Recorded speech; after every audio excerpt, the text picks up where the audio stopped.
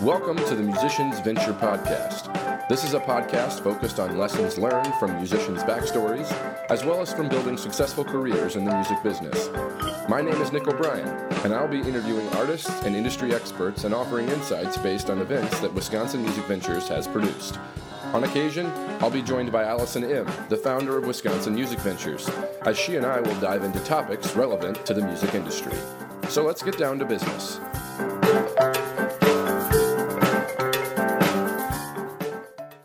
All right, on this episode, we are doing part 2 with Mark Tonelli, who's a professor, jazz guitarist, composer, and a whole lot of things, all generally revolving around jazz guitar and jazz music, who is fairly freshly back from being a Fulbright scholar over in Brazil. So welcome, Mark. Thank you. Thanks for being here. So I talked to you pretty soon after you were back from Brazil, and now you've been back a little bit longer. How long has it been? It's been about 6 weeks now. So do you feel fairly fully adjusted? I'm not sure there's a fully adjusted. A place like Brazil, which I really fell in love with, 30 years ago when I first found out about it, and then only really truly fell in love with it when I went there. I don't know if you ever stop thinking about it, and stop wanting to go back. So, yeah, I think to answer your question, to not be evasive. Yeah, I think we've readapted to the culture, to my own country, but I, still think about Brazil every day, multiple times a day. Yeah. So it had that sort of impact on you for sure. Yeah. And how long were you there again? We were there for 5 months, from April to the beginning of April to the end of August. So just about 5 months. Okay. And you were there. I mean, we had a podcast episode prior to you leaving where we were kind of discussing what you would be doing as you headed out, what you expected, what your goals were. But can you tell us a little bit of what actually happened once you arrived there? What were you up to? Well, as you mentioned in the introduction, I was a Fulbright scholar, and Fulbright is the State Department's international exchange program. And they send academics, researchers, engineers, doctors, artists, professions of all type around the world to further relations with other countries. And there's Fulbrighters, as they're called, in about 160 countries. They're usually affiliated with an institution like a research lab or an art center, or most commonly a university. And so what I was doing was being a visiting professor at the federal university in the city I lived in, which was called Uberlândia. And federal universities are the thing in Brazil. They're federally funded, of course, but they're more difficult to get into than the private universities, which is kind of the opposite of what it is here in the U.S. They're more prestigious. And so if you're going to a federal, right, in quotes, a federal, that's just how they usually refer to it. Mm-hmm. You've had to pass some fairly stringent entrance examinations, and you're a pretty good student.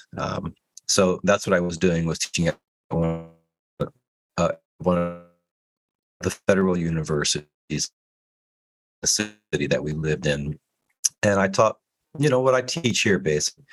I taught a improvisation course, and I also taught electric guitar lessons.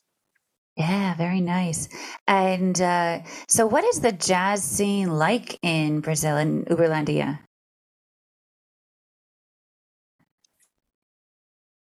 Well, they have some jazz. It's not the most popular music there, just like it isn't the most popular music here in the U.S. It's kind of an art music or a niche music.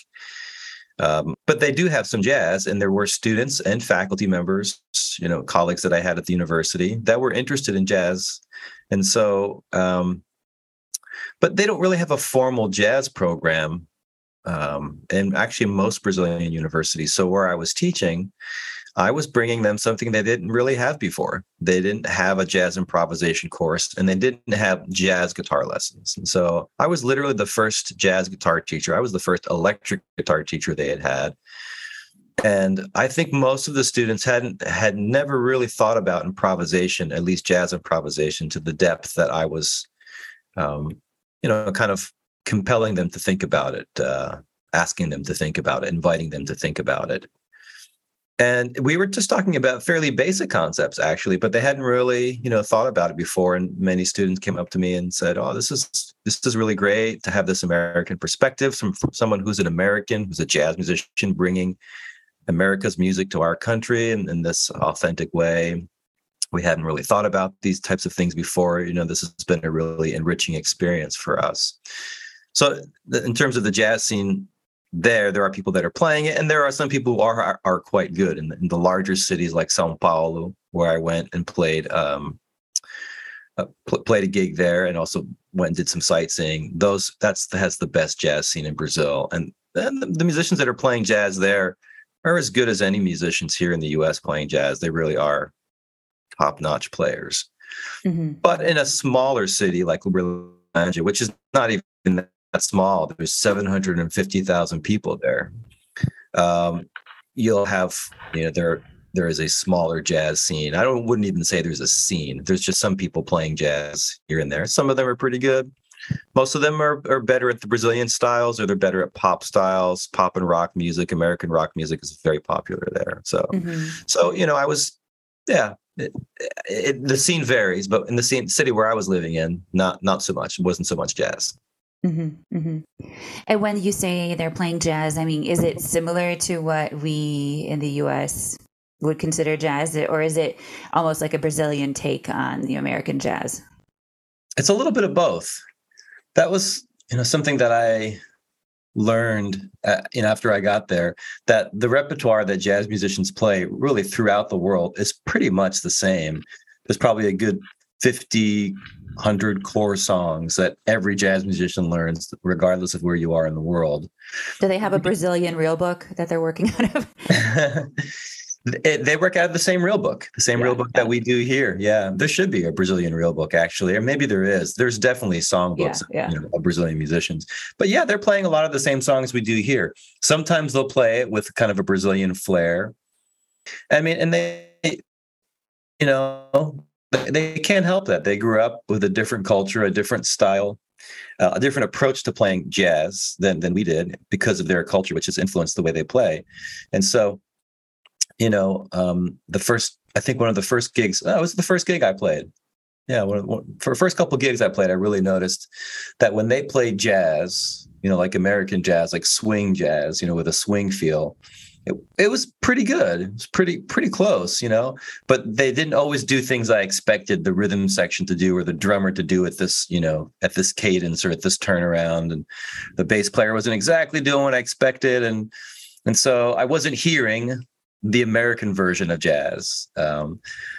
But by the same token, when I was playing Brazilian music, I really felt like, the odd man out. Even though I had studied it and had been listening to it for years, I wasn't playing it nearly as authentically as they were. And they were probably thinking, he's not doing what we expect a guitarist to be doing at this part of the song.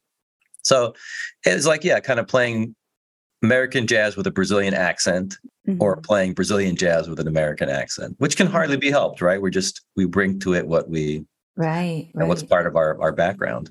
Right. And then, and I think I remember you saying that bossa nova is a really, obviously a really big genre down there as far as their jazz music. Is that correct? Yeah, I mean, bossa nova is a Brazilian jazz style that developed in Rio de Janeiro, which is somewhat far from where I was. But yes, every most Brazilian musicians play bossa nova. Mm-hmm. Did you learn a few things while you were there about that style? Yeah, I mean, that was, the style I had studied the most before I left was bossa nova and samba. Those are the two biggest Brazilian styles. There's other styles. There's a collective of musicians from the state I was in called Minas Gerais. The state is called Minas Gerais, who kind of formed part of the research component of my Fulbright, and that's called Clube da Esquina. And Kluby da Esquina is like, it's like this collective of musicians that kind of played a mixture of Brazilian jazz or Brazilian music, jazz, rock, and kind of very Beatles influenced. They kind of all jumbled it together into this new style that was born in the state where I came from. So that's a whole other sound, is the Kluby da Esquina sound. And a lot of places I went to throughout Brazil, and I traveled quite a bit throughout the country to perform and give master classes and things like that. They were playing, a lot of the musicians were playing this, this Kluby da Esquina sound. So I learned some of those songs. And that was one of my objectives going there, was to immerse myself in this particular style, to learn more about it. That was really the research part of my Fulbright. And I did. I came back with so much information that it will literally take me years to sort through it all. Yeah. And when you say you were researching it, how were you researching it? Through performing, through study, through what methods? Mostly through performing it. There are musicologists who are like, music scientists or music researchers, and they'll go out and, research something from an academic perspective or go out and do field interviews and things like that. My research as a performer was more of learning this music, getting to know what are the important songs that are part of this movement, Kluby da Esquina, which means corner club, by the way. Okay. Like what are the important songs, from this collective of musicians that released a few albums. And then some of them went off and had solo careers and have become legends in Brazil. And some of them are even well known here in the US. What are the important songs from this collective? So that was kind of the first thing, like what's the repertoire, Mm-hmm. And I wound up finding out a lot of it, because the musicians that I was playing with on different gigs in different cities would often program it, as part of a set list. And until I got to the point where I started programming it on my gigs, because I wanted to keep up with this particular song. And so that was the first thing, was like, what is the repertoire? Learning the repertoire. And then just kind of learning like what the history is, how this collective got started. And they just kind of like met, in restaurants and bars and their each other's houses. And they all basically still live there in the state capital, which is called Belo Horizonte, which means beautiful, beautiful horizon. And they all pretty much still live there in this city. And they just kind of became friends and started hanging out together. So I wanted to know, how did the music form? Where did it form? And I actually got to go to Belo Horizonte and go to some of the places where they hung out and, met. And I got to play in that city as well. I got to see one of the really famous musicians, in terms of guitar, one of the most famous Brazilian jazz guitarists, and his name is Toninho Horta. So I went to see Toninho play and got to meet him before the show as well. And he was surprised that I spoke Portuguese and complimented me on it. Nice. And so... what type of venue does someone like him play at? That was a jazz festival that was in a city about an hour and a half away from where I lived, called Uberaba. Okay. So I lived in Uberlândia, and Uberaba was about an hour and 15-minute drive. And so he was playing at this jazz festival. He was the headliner. There was a couple of opening groups, and he was the headliner. And the place was packed. They all knew who Toninho was. He's a famous guy in Brazil, and he's fairly well known here among jazz musicians. Most jazz musicians know who he is. I've known who he was for decades. I've known him. So for me, it was a thrill to see this legendary musician, so the research part of it was learning the music, playing it with the different, knowing what the repertoire was in the first place, then playing it, then going to the places where the music, developed, and then seeing some of the musicians perform, seeing some of this collective like Toninho perform. And so I really felt like I did what I went there to do, and actually did more than I thought. I should add that I had a colleague at my university where I taught at the Federal University who was an expert in Kluby da Esquina. He did his doctoral dissertation on it and includes it most semesters when he's teaching it. He does something with it's usually forms part of the repertoire of some ensemble that he's working at each semester. And so I met with him. We spent a couple of hours one morning talking about Kluby da Esquina, talking about the history and his dissertation. This thing should be published. This is like a masterwork. It's a magnum opus. Truly, it's like 500 pages of in-depth analysis of, I think, a couple of hundred songs from these musicians. It's just a masterpiece. But he just kind of doesn't do much with it. I'm like, you should get this thing published. And he's like, yeah, well, and he's just a very humble guy, but he loves this music, and it's really a passion for him. So just by chance, there was a colleague at the university that had that's a deep knowledge. So I picked up a lot of things from him. We performed a couple times together and performed some of that music, so that was another way I absorbed that music. I shouldn't say it was by chance. I lived in the state where that music was born. And so there are a lot of musicians who are interested in it. It wasn't by chance at all. You'd be hard pressed not to find an area of Minas Gerais where people don't know what Clube da Esquina is, at least, in music academic circles. So anyway, that was my research. Yeah, nice. And then you were there to teach as well at the university, at the Federal University. Can you tell a little bit about how that went for you?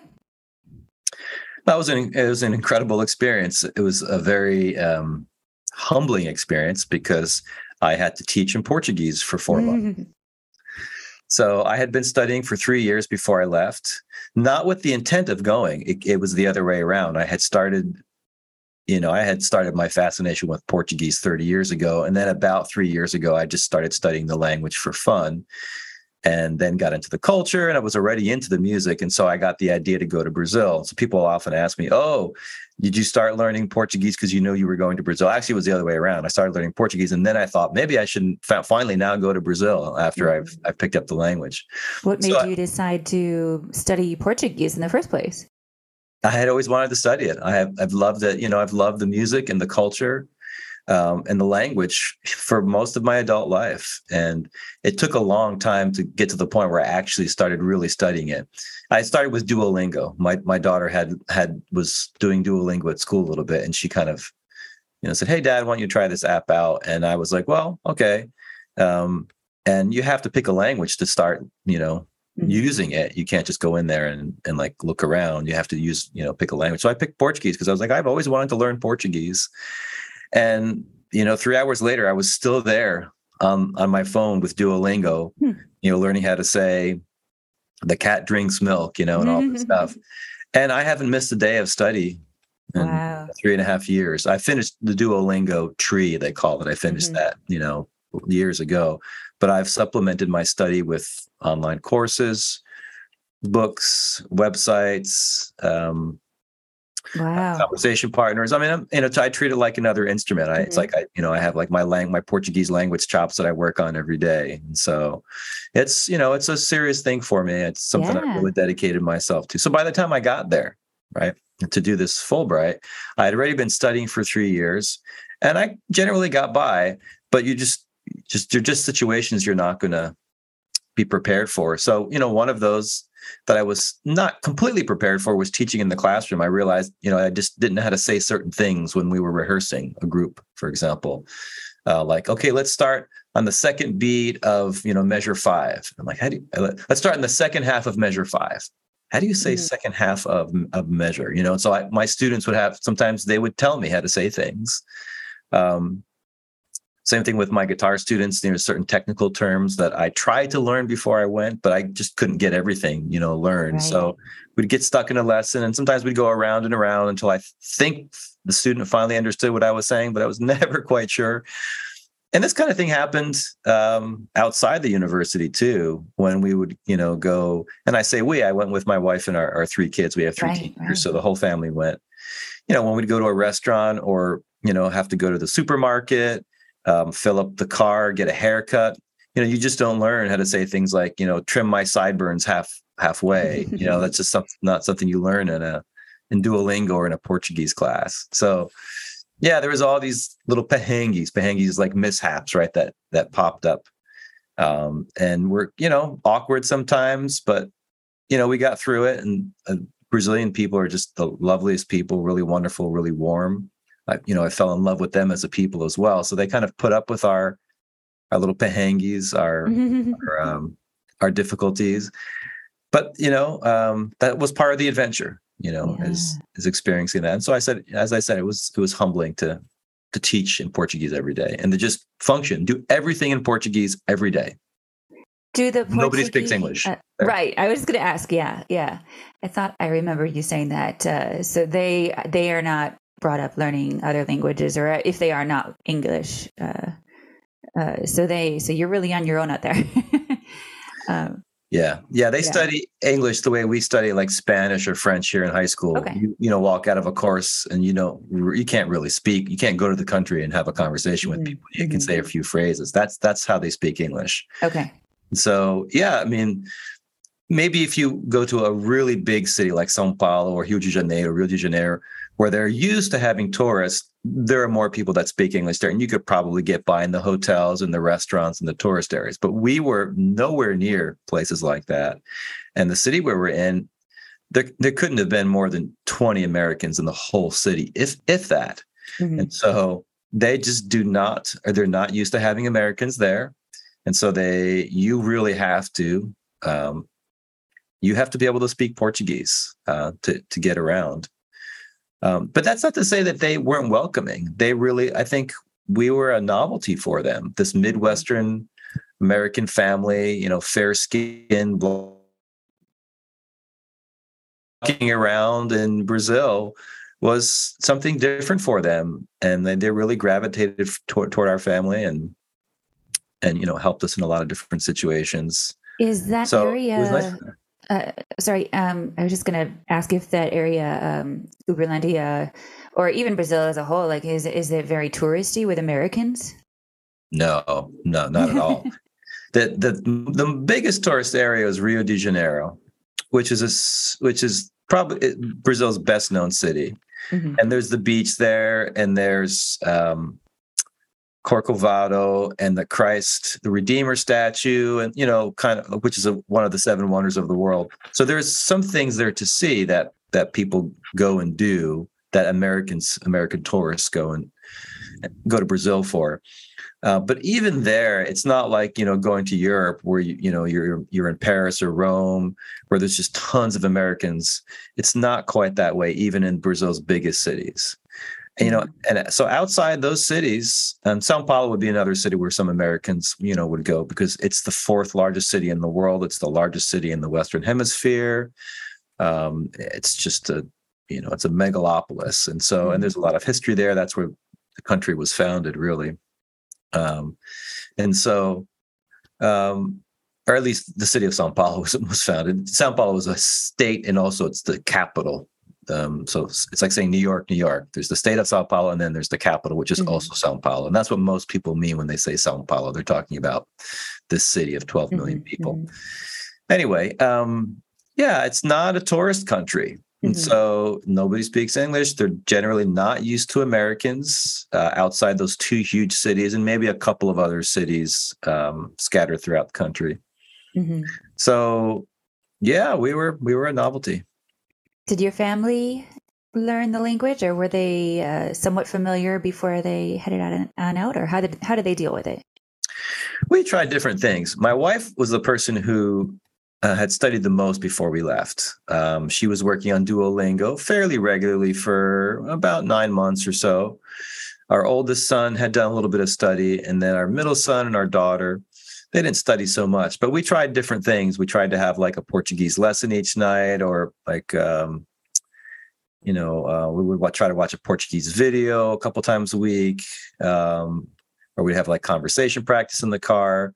It was kind of hit or miss. I don't think a whole lot of it stuck, but they've definitely come back with a few phrases that they didn't know.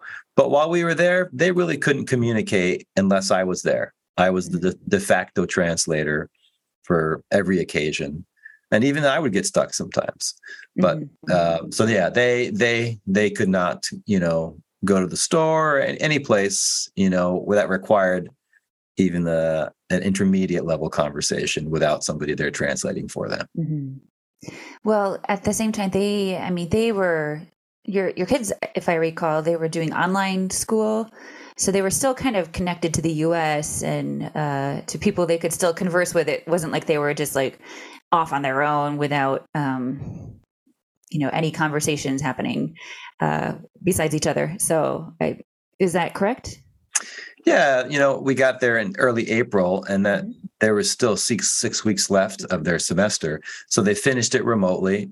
The teachers would send the assignments, they would do them and email the assignments back to their teachers here in the US, which meant that for the first 6 weeks, they were in the apartment a lot during the week. At the end of May, toward the middle to end of May, when their semester in the US ended, and the actual kids in Brazil are in school because, we're flipped, right? We're in the northern hemisphere, they're in the southern hemisphere. So while we were there, it was spring for us and it was fall for them. So their kids were in school, Brazilian kids were in school. Even after the semester ended for our kids, though, they spent a lot of time in the apartment just because there was nothing. They just, they had a barrier to making friends and forming relationships with people because they didn't speak the language. So one thing we found for them to do was we joined a country club. And the country clubs are very popular in Brazil. Here, they seem to be marketed, towards to an affluent, demographic. They're kind of marketed to the middle and lower class. And Brazil has a very small upper class, a fairly small middle class, and a large lower class, socioeconomic class. There's a fair amount of poverty there. And there's a lot of inequality, I would say, social inequality, economic inequality. And so the country clubs are like what everybody does. Like, you go to work, you finish work, you pick up your kids from school and you go to the country club and you go swimming, you play tennis, you eat at the restaurant, you grab a snack, play beach volleyball. You can run on the track, work out at the gym, just socialize with people, lay on the deck, get a tan, whatever. It's kind of a thing. And there's usually several country clubs. I think there were 3 or 4 in the city we lived in. And so I had a friend who belonged to one and was able to get us like a temporary membership. So for 2 months, the kids would go there most days of the week. They'd play tennis, they'd work out. I think they swam a couple times, maybe. Actually, the pool was being, renovated, I think, a lot while we were there. They play beach sports, like I said, beach volleyball, beach tennis, beach soccer. Those sports were really popular. And so that was good for them. That was a way, that gave them a social outlet. Mm-hmm. And I think our boys actually played a lot of basketball, and they wound up kind of playing informally on a team that met, I think, on Wednesday nights. And they were the best basketball players there, even among adults. So they were like, the Brazilians were really happy to have them. That's funny. How old are your kids again? Our daughter's 13. Our son is 16. And then our oldest son is going to be 18 next month. Mm-hmm. So yeah, they're about 2 years apart. Good ages for basketball for sure. Yeah. Yeah. Nice. And going back to the topic of school at the university, what types of classes were you teaching there? Well, I was teaching 2 music ensembles. Mm-hmm. And so they were doing, I had selected 3 albums, 2 Brazilian albums and 1 American album, all jazz basically, or what they call MPB, Música Popular Brasileira, which is Brazilian popular music. MPB is like a moniker for like pop music, or at least a certain style of pop music in Brazil. So I picked a couple of MPB albums, and then a Miles Davis album. And so the students from the 2 ensembles were working on this music throughout the semester. And then at the end of the semester, they each performed a set of this music. They performed on a recital. In the electric guitar lessons I was teaching, I had 8 students, and they were grouped in duos. I had never really taught duos before. It was always usually like 1 student at a time, or sometimes a group guitar class. But duo, that was an interesting challenge. I found a way to make it work in the end. And those students also performed in a recital. And then the other class I was teaching was jazz improvisation. And I had taught that class several times here at Millikan University, where I'm a professor, and Millikan's in Decatur, Illinois. And so I've had taught that class, several semesters in a row. So I already had a syllabus, and I already had a process for teaching that class. And I just kind of modified it and taught it there. So that's what I did academically. I also presented a couple of times on my research and arts entrepreneurship. and then also gave some lectures on arts entrepreneurship. That's one of my, my areas, and that I also teach here at Millikan. That was my area of research while I was a doctoral student. I published a couple of books on arts entrepreneurship, written about it, presented about it, around the country here in the U.S. So that's just one of my areas. And they don't have anything like that in Brazil. Mm-hmm. There's no arts entrepreneurship. So they were fascinated to hear about my research and about my experiences in my book. They encouraged me to try to get my book translated into Portuguese. They felt there would be a market for that. And so that was really interesting to talk about those topics. If they don't have much of an arts entrepreneurship program or base, do they have, what is their music industry like in that area? It's an interesting mix. The most popular music there is rock music, rock and pop. And actually, in the state of Minas Gerais, the most popular music is probably sertanejo, which is like their country music. Okay. It has a slightly more rural feel than our country music here, although we could probably find lots of, equivalent examples. Mm-hmm. It's often in like duos or trios. And, talks about country life and, simple living. That's really popular. That music is really popular. They have some other styles, that are like offshoots of other Brazilian styles, or they're a combination of Brazilian styles in rock, or Brazilian styles in pop, or Brazilian styles in MPB. When I say Brazilian styles, I mean like more folk styles, like samba. Samba is like that's a uniquely Brazilian style. And so sometimes these styles get mixed and they wind up forming new styles.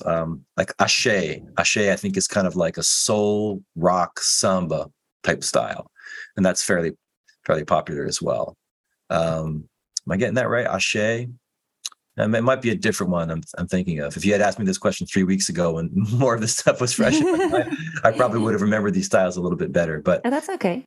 But the point is that the scene is probably most pop music, with some of this MPB, again, also a lot of country music. And then, here and there, you have some people playing jazz. You have some classical music, of course, fair amount of classical music happening at the university. But just like the U.S., it's mostly the pop and country styles are the most popular ones, with like, smatterings of other styles of music. And so the scene is like a lot of bars. Music happens at bars, restaurants. They do have theaters that are funded by the state. They're called municipal theaters. Most, major cities will have one, even some of the smaller cities will, and they'll have more cultural performances there, some stuff that isn't necessarily pop or country. Let's see what else. Yeah, restaurants, a lot of bars, some of these theaters, and then they'll have jazz. They have festivals, jazz festivals, other types of festivals. I played in a jazz festival while I was there that was sponsored by the university. We played in one of these theaters that was a municipal theater in the city of Uberlândia. And then, we did some other stuff around town. We played in like a bar, restaurant, and then we also did some stuff on campus. So that's a pretty good representation, that jazz festival, of the different, types of venues that are where music happens. So musicians, performing musicians, can be fairly well supported around there, I would say. Yeah, it's interesting. Here, a lot of musicians people will say, what do you do for a living? And they'll say, well, I'm a musician, but I have this day job. I work telemarketing, or I do customer support, or like whatever it is, some people it's very common in the US for a musician to have some kind of 9-to-5 job, and then they keep doing their music on the side with the hopes of eventually flipping the paradigm so that their full-time job becomes music. In Brazil, if you're a musician, that's it. You're a musician. You can actually make a living being a musician. You're not making a stellar living, but you generally can get by. I think part of that is that Brazilians are a really social people. They like to be with each other. They like to be out. It's warm, so you can go out often. They really don't have much cold weather in most of the country. So they're encouraged to go out. They really appreciate live music. They just go crazy for it. And some of the crowds that I played for while I was in Brazil were some of the best crowds I've ever played for in my life. in any situation. They just ate it up. They loved it. They showed out in huge numbers. Even if the music wasn't that great, they still just went wild for it because they just appreciate the effort. And so there's more live music there because there are more social people. Now, also, I was in a city that was, fairly large. If we had gone to a smaller city, kind of a rural place, no, then maybe there wouldn't be. And the musicians that live there would have to maybe travel to some of the larger cities to make a living. But I do know some musicians who fit that description, live in smaller cities and travel to larger cities like São Paulo to be able to do work. They play in wedding bands, they play jazz gigs, they play rock gigs. Sometimes they work on the TV shows, whatever it is, they usually piece it together. There, some of the students that were my students at the university were coming back to school after having had a career. Some of them were older than me. I had students that were in their 50s that had kids that were getting their bachelor's or master's degree, and they were coming back to school. My students were coming back to school, later in life, and they already had a music career. And so I would ask them, what do you do? And I'm a musician. That's it. I'm a musician. I perform. A lot of them teach, and make a good chunk of the majority of their salary from teaching. But others, basically just perform. And so, yeah, you have to hustle and go out and get the gigs and make the contacts and network. And some of them are very good at that, and others are clueless. But just like we are here, some of my students in the U.S. are naturally good at that, and others have to learn it. Like entrepreneurship is a learned skill for a lot of people. So interesting. Yeah. And what types of, so you're talking about some of the places that you played, the jazz festival and some of the bars. What are some of the memorable playing experiences that you had? Well, I played a lot. I played several times in Uberlândia, played there probably 7 or 8 times in that city. And then I played a few times in Uberaba, the city that was about an hour and a half away. And then and those were great. Actually, some of those gigs were really good, and other times they were strange. Like weird things happened. Like, some guy who was stoned or something came up in the middle of a gig and started flailing his arms maniacally and shouting something at the top of his lungs while I was performing because I wouldn't let him sit in. But I didn't know him. He was like a complete unknown to me. He wanted to sing music I didn't know. And he just looked kind of crazy. So sometimes weird things will happen like that in these gigs. Like voltage, that was another thing. Voltage is standardized in the US. It is not standardized in Brazil. There's 2 or sometimes 3 different voltages. And if you're not careful, if you don't have the setting on your amp correct, or you don't use the correct transformer, you can blow your amp out, which I did twice. But most Brazilians blow their amps out, at some point. And so I found out later, so I didn't feel quite as like stupid American gringo. So, that kind of thing, like those kinds of things were memorable in a bad way, right? But again, part of the adventure. When I went, some of the larger cities I went to, those were really memorable. And I flew to most of those. So, although sometimes I drove. So I got to go to the capital, Brasilia, which I flew to, and I did a master class there with the jazz guitar students at the Federal University of Brasilia. And then I did a performance at night with some local musicians. And then from there, I flew to the city of Goiás and worked with students at the Federal University there, which is the Federal University of Goiânia, which is the name of the state. And then did a performance at night. And just going on tour in Brazil and playing in those different cities, and then like doing the tourist things in those cities as well was really memorable. And then I flew to Belo Horizonte a couple of weeks later, which is the capital of Minas Gerais and one of the larger music centers in the country. It's a city of about 3 million people, I think. It's in the mountains and quite far away from where I was in Uberlândia, which was in the same state, but the state of Minas Gerais is huge. And so it was like a 10-hour drive or an hour and a half on the plane when I flew. And, just playing in that city that has this rich musical history, especially with the Clube da Esquina movement, was incredible to play there. And then I also got to tour around and see the history of the city and some of the architecture by probably Brazil's most famous architect, a guy named Oscar Niemeyer. And he designed buildings throughout the country, and he basically designed every building in the city of Brasilia, which is the capital, which was a planned city in 1960. They moved the capital from Rio to Brasilia, and he designed all the government buildings there and some churches and other buildings. And so his work is very distinctive. It's very elegant in nature. And he tries to integrate the buildings into the natural beauty of the land so that they all kind of coexist harmoniously. It's quite striking. So I got to see his work in several cities. That was always a highlight to see his work. And then the city that I think was really one of the best gigs I've ever had, period, in Brazil or otherwise, was in São Paulo. São Paulo, it was a 7-hour drive. And I took one of my students with me because getting into São Paulo it can be a frightening experience. It's just a massive city. It's like, 2 New Yorks or 4 Chicagos. It's just so huge. And there's so much going on, and there's so many people. There's lots of things going on in the streets, good things, bad things. And so there's a lot of traffic. The roads are crazy. Did you drive when you were there? I did. I drove twice to São Paulo. And, I never, some people said, hey, you're going to go to the Amazon. I never needed to go to the Amazon to have an adventure. I just getting in and out of São Paulo was enough. But I took my student with me the second time because I knew how difficult it was to navigate. And even with the two of us and him being a native of the state of São Paulo, we still got lost. It took us like an hour to get out of the city when it should have taken like 15 minutes. So I got to play in a club called Jazz B in São Paulo, like a bona fide jazz club.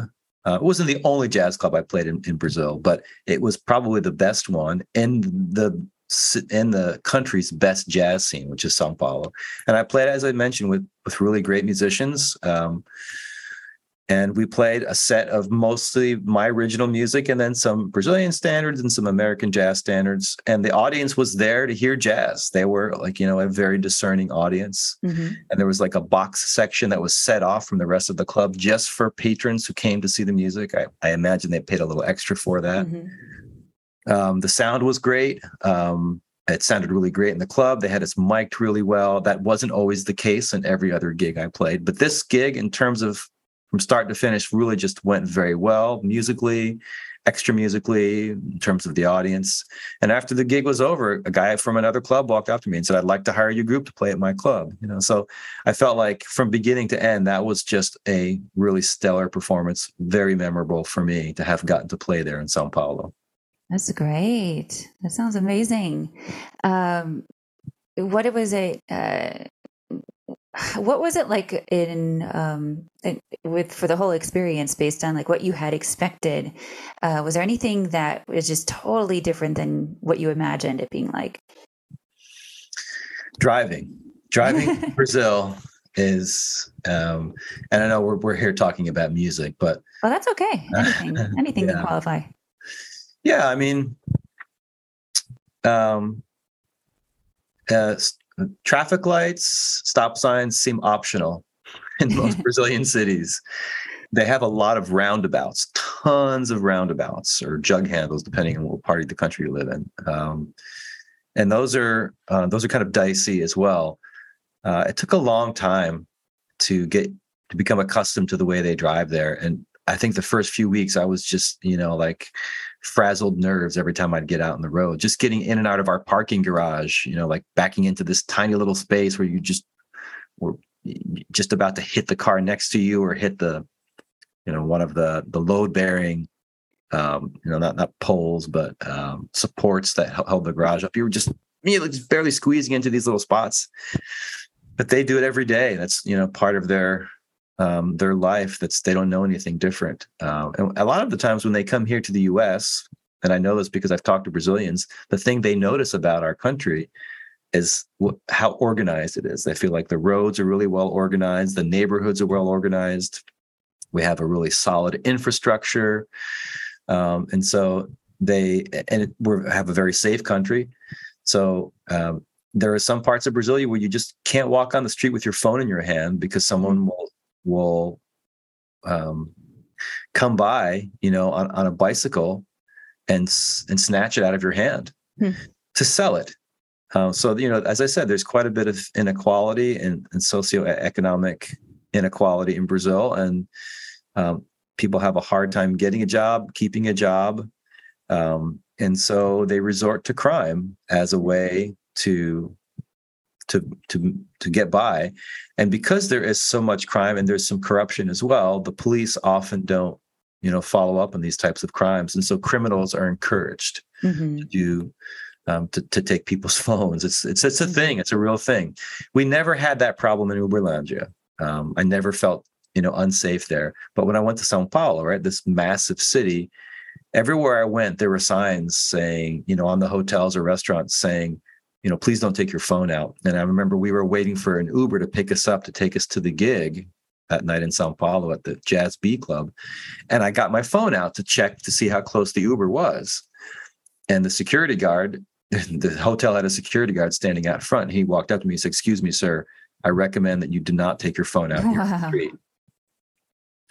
And so I was like, "Yeah, you're right." So I put it back in my pocket or whatever, and just basically waited for the Uber to get there. But that's a thing, and I've unfortunately known a lot of people who got their phones taken from them. We took a tour in São Paulo, and our tour guide was in the van with us as we were going throughout the city.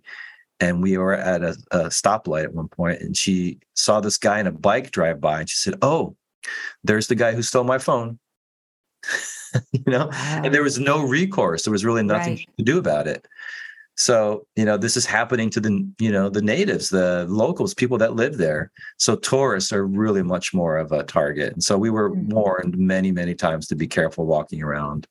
Again, I hardly ever felt unsafe in that sense, except for São Paulo. There's a lot of reports, exaggerated reports about the danger of Brazil. And I was, frankly, a little bit concerned taking a family of 5 to a place I'd never been, to this South American country where we hardly really knew anybody. But it worked out very well. And as I said, it was really not unsafe. And if just with a little bit of common sense, even in some of the bigger, less safe cities, you can be safe, So don't believe all the reports you hear about the out of control crime in Brazil. Yes, they do have it, but it's isolated to certain areas, certain types of people, like people in gangs. In some of the slums, which you call favelas, you'll get more of that crime. And also, if you make yourself a target, if you walk in the city center with fancy clothes on and you flash your cell phone, you're asking to get mugged. Yeah. So with a little bit of common sense, you can, and I knew a few Americans, I met a few Americans there that said, "Look, I've never had a problem here in Brazil. Never." Others had, of course, so it's going to depend on your perspective. But so I don't know if I guess that did surprise me, that there was less crime than I had been led to believe, and that it was much safer, which was, of course, encouraging. One of the things that I was following along with was the blog that you had put together. And that was a lot of fun to just kind of see a day in the life or a week in the life of what you were up to. You were updating that about weekly. Is that about right? Yeah, so we were there for 5 months, which is 20 weeks, and I had 18 blog posts. So just about every week I was posting. And you really encouraged me to do that, and you encouraged me to attach it to my website, which I did. So you can go to mtonalmusic.com/blog and read all about our adventures in Brazil. Yeah, and it looks like you had some people who were definitely tuning in fairly regularly. Was it fun? Like, did you have family and friends back in the States just checking in pretty often on that? Yeah, I did. I had like a devoted core following of people who would leave comments or, would send me a message and say, "I really enjoy your blog." Or even when I came back to the U.S., people said, "Hey, welcome back. I really enjoyed reading your blog." And not everybody would leave a comment, but so there were probably more people reading it than I knew about. But that was an interesting experience because a few people asked me before I left, "Are you going to do some kind of blog or vlog?" And I thought, well, I don't know. Maybe I'll, put up some Facebook posts or an Instagram posts here or there. And then I thought more about it, and I thought I really should document it. This is a unique experience. Few people get to do this. I really should like formalize this, capture this in a more formal way. And so I sat down, and the blog posts were at first kind of a pain because it takes a long time to write a good one. Like it would take like a good 3 or 4 days to get the whole thing done with the text and photos and any videos, captioning all the photos and everything. And so, but by the end of it, I was doing it. The whole thing had flipped. I'd wait till the week had passed, and then I'd be like, okay, I guess I got to sit down and write this blog post. By the end of our time there, I would think about the beginning of the week, okay, what am I going to put in the blog this week? And so I'd be taking pictures and think, this will be a good, look at that scene over. This will be a good image for the blog. And my Brazilian friends and colleagues were like, hey, Mark, you better take a picture of that for your blog, because they were reading it too. They were interested to see, what does this American think about our country? Mm-hmm. So I would have conversations with them when they would say, that's really interesting about this particular dish that you said you liked, or you talked about the traffic or whatever. They're, like, we never thought about that, Mm-hmm. Oh, here's something you're interesting. For a country where they don't speak English very much, there's all kinds of English words on restaurants and storefronts. So like self-service, food truck, steakhouse, those are terms that you see constantly throughout the country. And I thought to myself, for a non-English speaking country, they sure do have a lot of non-English speaking terms that can't be the best way to reach your target market, in a language that most people don't understand. But, one of my Brazilian friends who was reading my blog said, it's really interesting. We don't even notice that those words are English. They've just become part of our vocabulary, our vernacular. So it was interesting for them to see me observe things that were just second nature to them. And that was a fun thing about the blog. And, by the end of it, I really got into it, like I was really crafting it in a way that. It was very well written. Yeah. Very thorough.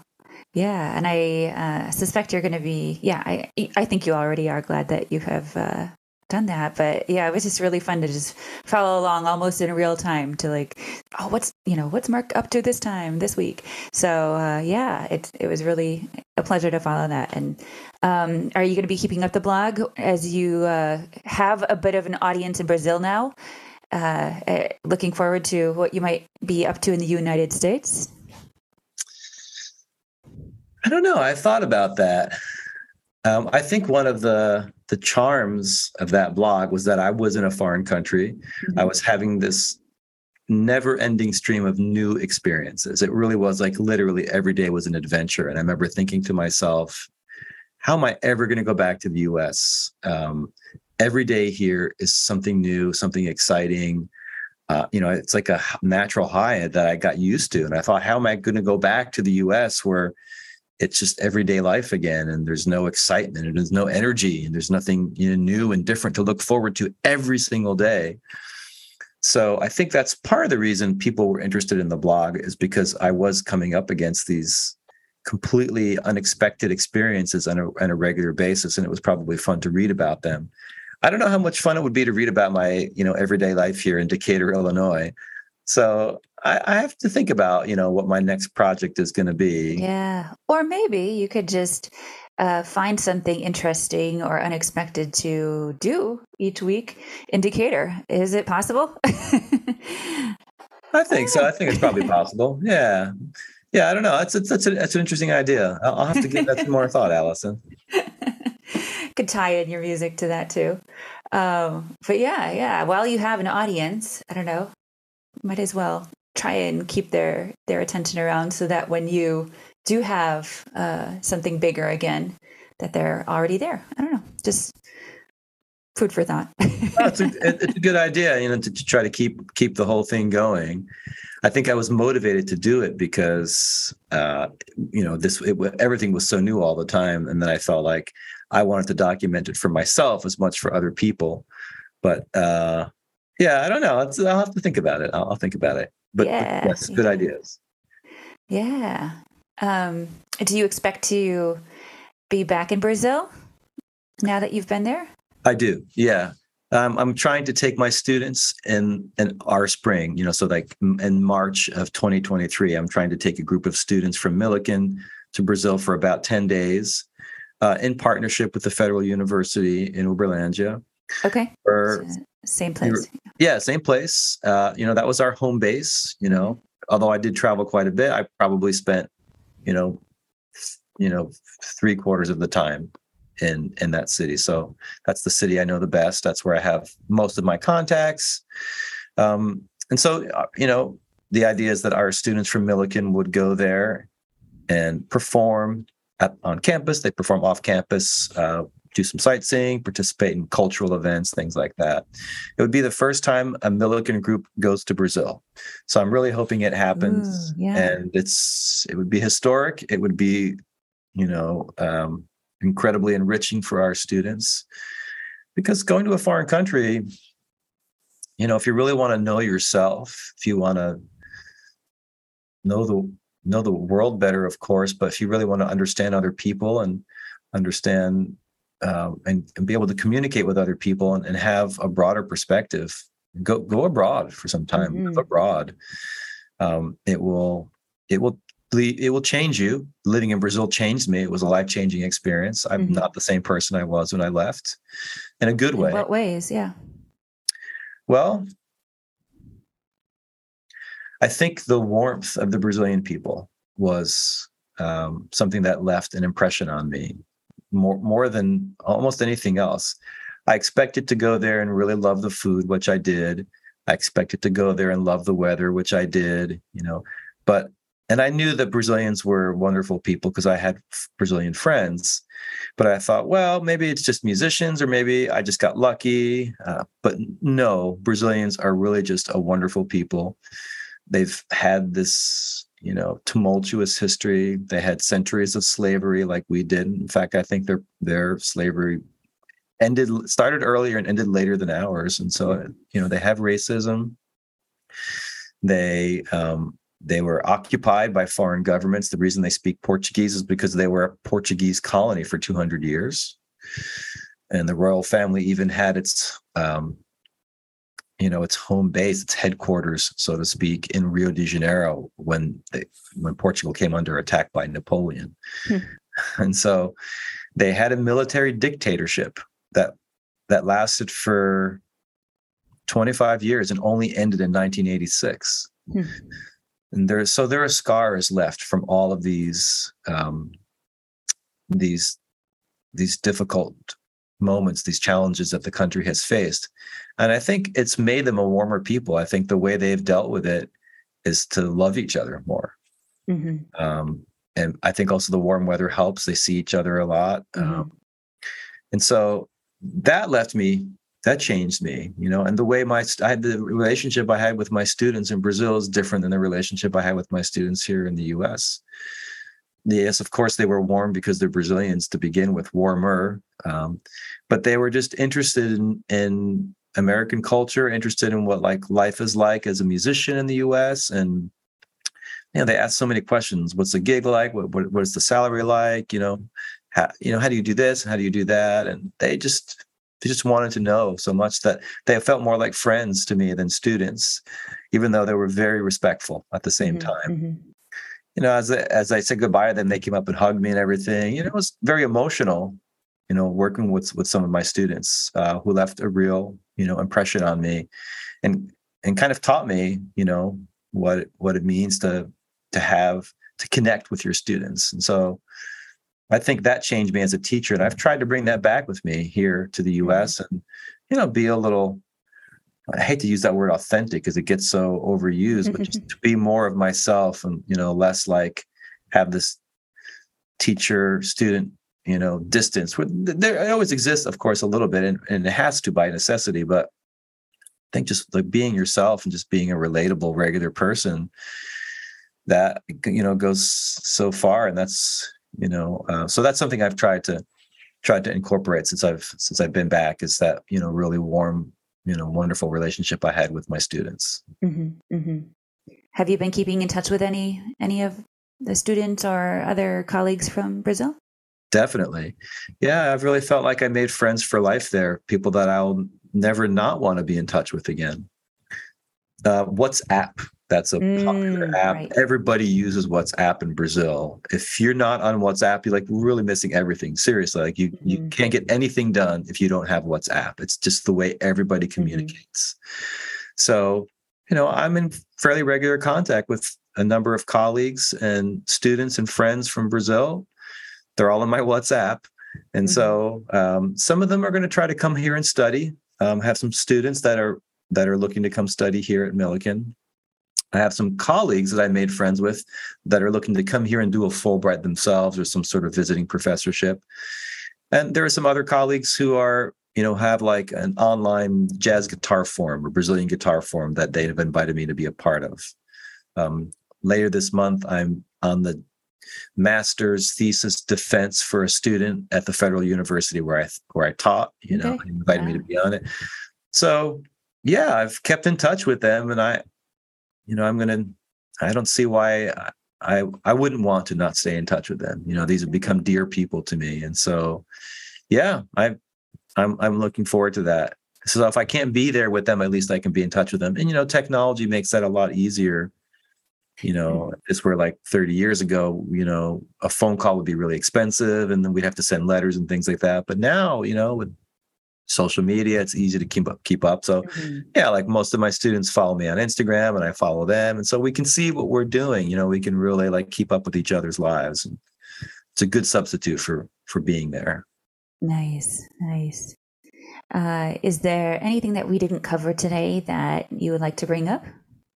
You asked me musically, what were some of my takeaways? I really should give you a better answer for that one. I guess here's a good one. When I got there, I thought I knew a fair amount about Brazilian music, and I did. I had studied it, and I could get by okay. But right away, it became apparent that I was not cutting it. As playing Brazilian guitar styles, and guitar is really prominent in most Brazilian guitars, in most Brazilian styles of music. And so I definitely played the right instrument to be in Brazil, but I wasn't playing it, quite up to par. So I was on some gigs with other Brazilian guitarists on occasion. One of them was one of my colleagues from the university. His name was Daniel Lovisi. And he teaches acoustic guitar, classical guitar. And there's multiple ways of describing guitars in Brazil. So if you say guitarra, that means electric guitar. If you say violon, that means like classical guitar. And that's the type of guitar, the violon, that's found in most Brazilian music. And Daniel plays the violon. He plays electric guitar too. He plays guitar as well, but mostly he's the violonista. He teaches, Brazilian guitar styles at the university, playing the classical guitar, the nylon string guitar. And so I was on some gigs with him and was like, wow, this guy really knows what he's doing. He's playing it the authentic way, and try mentally stealing ideas from him. And I took a lesson with him, like a 2-hour lesson where I was like, man, show me how to do this. Tell me what I'm doing wrong here. What would you do in this situation? Or show me how to, how you play this style. And so he really spent a long time with me, helping me get better at that. And so I feel like my Brazilian guitar playing has gotten better since I got back. I started composing some music as well. And so I think the influences that just kept coming at me nonstop for 5 months, students, colleagues, friends were sending me YouTube video after Spotify link of music that they wanted me to hear. Or on gigs that I would play, the musicians would send, the lead sheets ahead of time. And so I was constantly exposed to this new music, and it's so rich and it's so varied and it's so deep that I think it naturally influenced, some of the music that I've already written since I got back. So, nice. I guess maybe those are some takeaways. Yeah. Is any of the music available for us to attach to this podcast? I have a new song that I've written that I haven't recorded yet, but my plan is to go back to Brazil in a year, and if all works out well, I would do that on a sabbatical from the university here, from Millikan University, and spend some time recording the new music that I'm writing and that will continue to write over the next year with Brazilian musicians in Brazil. Nice. So not yet, but there will be, and I can definitely send it to you. That's when it's great. done. Great. So part 3. Okay. Part 3. Yeah. Deal. Sounds good. All right. Anything else at this point? I think we covered a lot. Yeah. Well, thank you so much for coming back to talk with us. And you feeling acclimated enough back to the U.S.? Still kind of missing it, or yeah? I do. I feel, fairly acclimated at this point. It's been a month and a half, but I still miss Brazil every day. Yeah. You probably always will. Yeah. Well, thankfully, I'm sure you'll find ways to get back and build more and more connections to just keep you coming back. So. It's inevitable. Yeah, I'm sure. Yeah. Well, I'm so glad you had such a great experience there. It was fun to follow along. And thank you for sharing so much of what you did there today. Thanks so much for having me. Yeah. Have a good one. Thanks.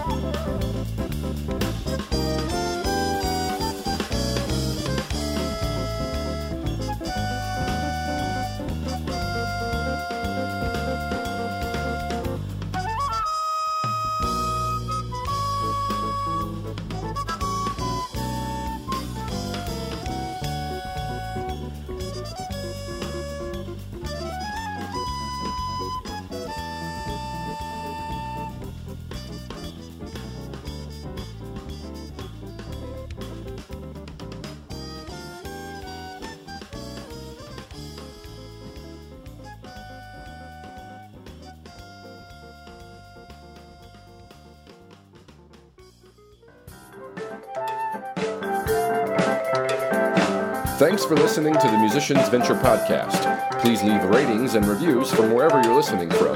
Check us out online at themusiciansventure.com for more information on what we have happening, to find past episodes, and ways to get in touch with us. Find us on social media at The Musicians Venture on Facebook and Instagram, and at Musician Venture on Twitter. Like and follow us on all those platforms, and hey, while you're there, engage with and share our content with your friends. The Musicians Venture podcast is hosted by me, Nick O'Brien, with guest host appearances from Allison M. The podcast is produced by Shannon Coulard, with theme music by Mike Newmeyer. Thanks again for listening.